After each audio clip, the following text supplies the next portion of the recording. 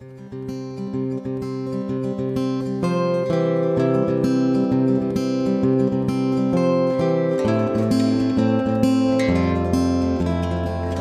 Living Hope. Welcome back. This is episode 18 of our podcast, Stepping Stones, Practical Conversations on Relationship Evangelism. So this episode is a little bit different. We're actually going to review an outreach that we did as a church. Every year for pretty much the last 16 years, Living Hope has been involved in the New Freedom Fest. It's a big community event where food and music and different types of vendors show up, and we always have a space there.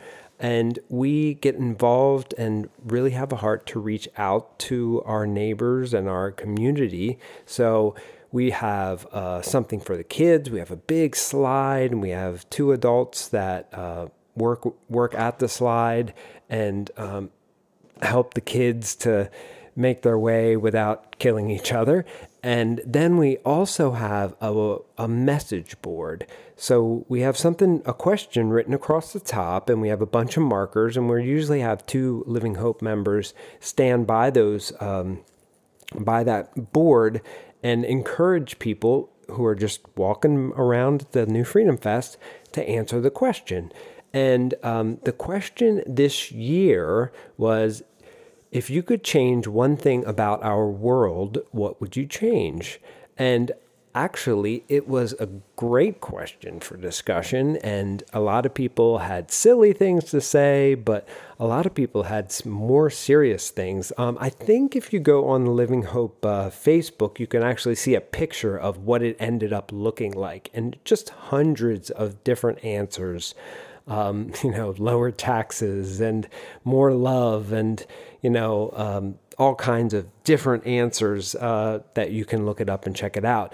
But one thing I wanted to do, especially as part of the podcast, is get some feedback from the different volunteers who are a part of this. Like I said, some of them just loved on kids and, helped them go up and down the slide and be safe.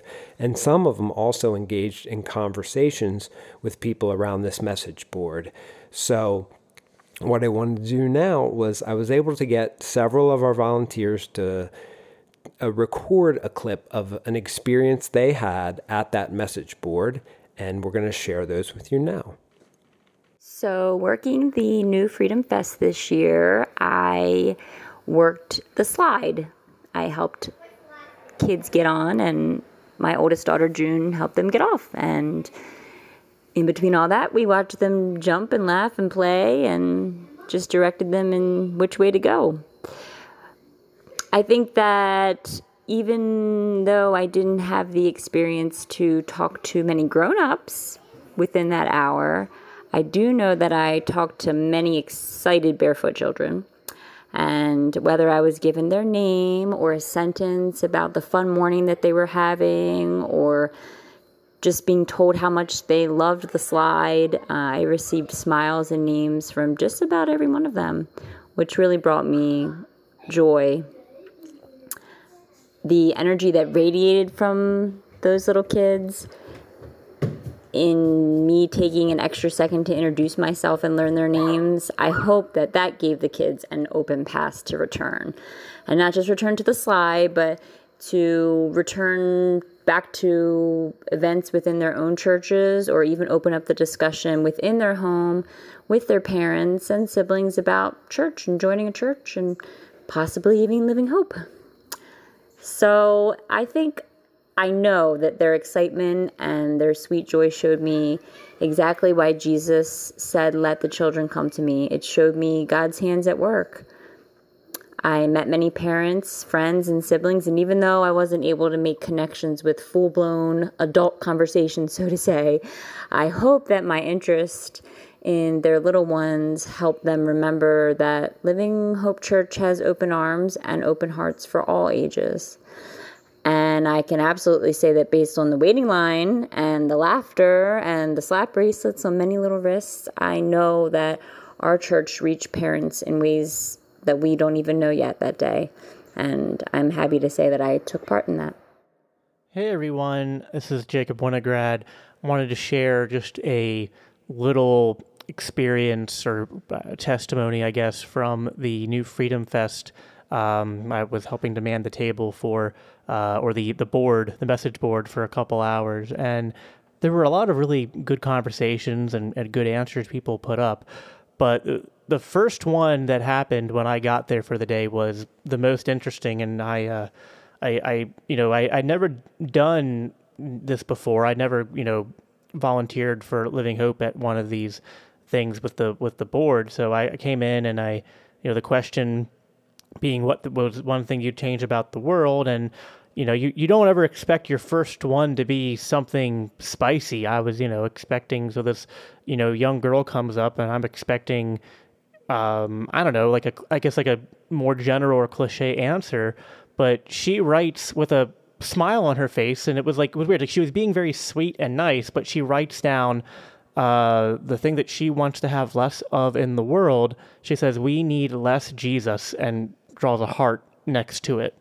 And I was like, is she joking, or what's going on? And I was looking around me like, am I being pranked? And so but anyway, I just tried to collect myself and all right, let me try to, subvert their expectations and just have a conversation with them. And I asked her why she thought that, and, that we need less Jesus, what she meant by it. And she gave answers about how she thinks Christianity is harmful, and that they hate people, they hate gay people, they hate transgender people, they hate and judge minorities, and we need less religion and Christianity in the world because it hurts those people and it's not loving. And I didn't think it was necessarily the time and place to have an argument about the exact things that she was pointing to in those topics, and instead I wanted to focus on the character of Jesus, because I said, well, you said we need less Jesus, and I just find that interesting, because to me, Jesus is the greatest expression of love there is, because yes, he says that, the Bible says that we have sinned, and, there are consequences for that sin, but Jesus also, when he walked this earth, showed mercy to sinners, and love to sinners, not just through what he did on the cross, but even in his life and ministry. And I shared the story of, Jesus with the, standing against the mob who wanted to stone the adulterer. And I won't say that, that obviously didn't change her mind in one conversation, but it was, I thought, just an example of, people are going to come at us and expect that, if they say provocative things against Christianity or against Jesus, that we're going to get into an argument with them. And I could tell I, sort of subverted her expectations by instead trying to just gently, offer a thoughtful answer to that, and to just point to that. I think that Jesus is the greatest expression of love in his expression of mercy towards sinners, and what he did on the cross for us in offering us eternal life. So, all I can hope is that I planted a seed and that the Holy Spirit will water it and it'll bear fruit one day. And interactions like that, I think are going to happen a lot in the kind of, culture and times that we live in. And so we have to be prepared to answer those kind of things when they come up, and not stumble, and to, speak confidently, but also not, respond in anger. We have to, I think, maybe in those moments, embody that turn the other cheek mindset, and not take offense, and just respond in love. And I thought and hope I did a good job of that, and just thought that story might be of interest to people. It doesn't have a necessarily good ending or bad ending, but it's a thought-provoking ending, and an ending of hope. And I hope that, if that's the way that I can handle those sorts of things in the future, I hope that it does good for the kingdom of God and spreading the gospel in our communities. At the new Freedom Fest, I personally had the opportunity to share this with about 15 to 20 people. The most memorable of these was a group of 4 boys who had just lost a friend to suicide. When they told me that, I told them I had something I had to share with them. They came over to the table and each made a bracelet while I explained each step of the gospel presentation. They were riveted on the message, and all of them listened intently. After they had finished the bracelet, I told them, at any time that you understand this message of the gospel and believe it, you can pray to God and ask Him to save you. If you go to Him and tell Him that you believe that you have sinned and that you are sorry for offending Him, and then tell Him that you believe that Jesus died to pay the penalty for your sin, He will save you and you can begin a relationship with Him. The Bible tells us, if you confess with your mouth the Lord Jesus and believe in your heart that God raised Him from the dead, you will be saved. Everyone who calls on the name of the Lord will be saved. All of the boys left the table thanking me for sharing the gospel with them. Another young lady came to the table, and I shared the same story with her as I did with the group of boys. When we got to the white bead and talked about the fact that anyone could be forgiven because Jesus shed His own blood, suffering the penalty that we actually deserve, she said, "That is so cool." After finishing the bracelet, I asked if she had ever heard that message before, and she said she had not. She had never heard it before. I invited her to come to Living Hope and to learn more. After spending several hours at the New Freedom Fest and having the opportunity to share the gospel with so many people and seeing how open they were, it reminded me of a passage in the book of Matthew where the Bible says, when Jesus saw the crowds, He had compassion on them because they were like sheep without a shepherd. Then He said to His disciples, the harvest is plentiful, but the laborers are few. Therefore pray earnestly to the Lord of the harvest to send out laborers into His harvest. Living Hope Church, let's pray that God will use us to be those laborers. One person I wanted to mention was Lois Lindemann from our church.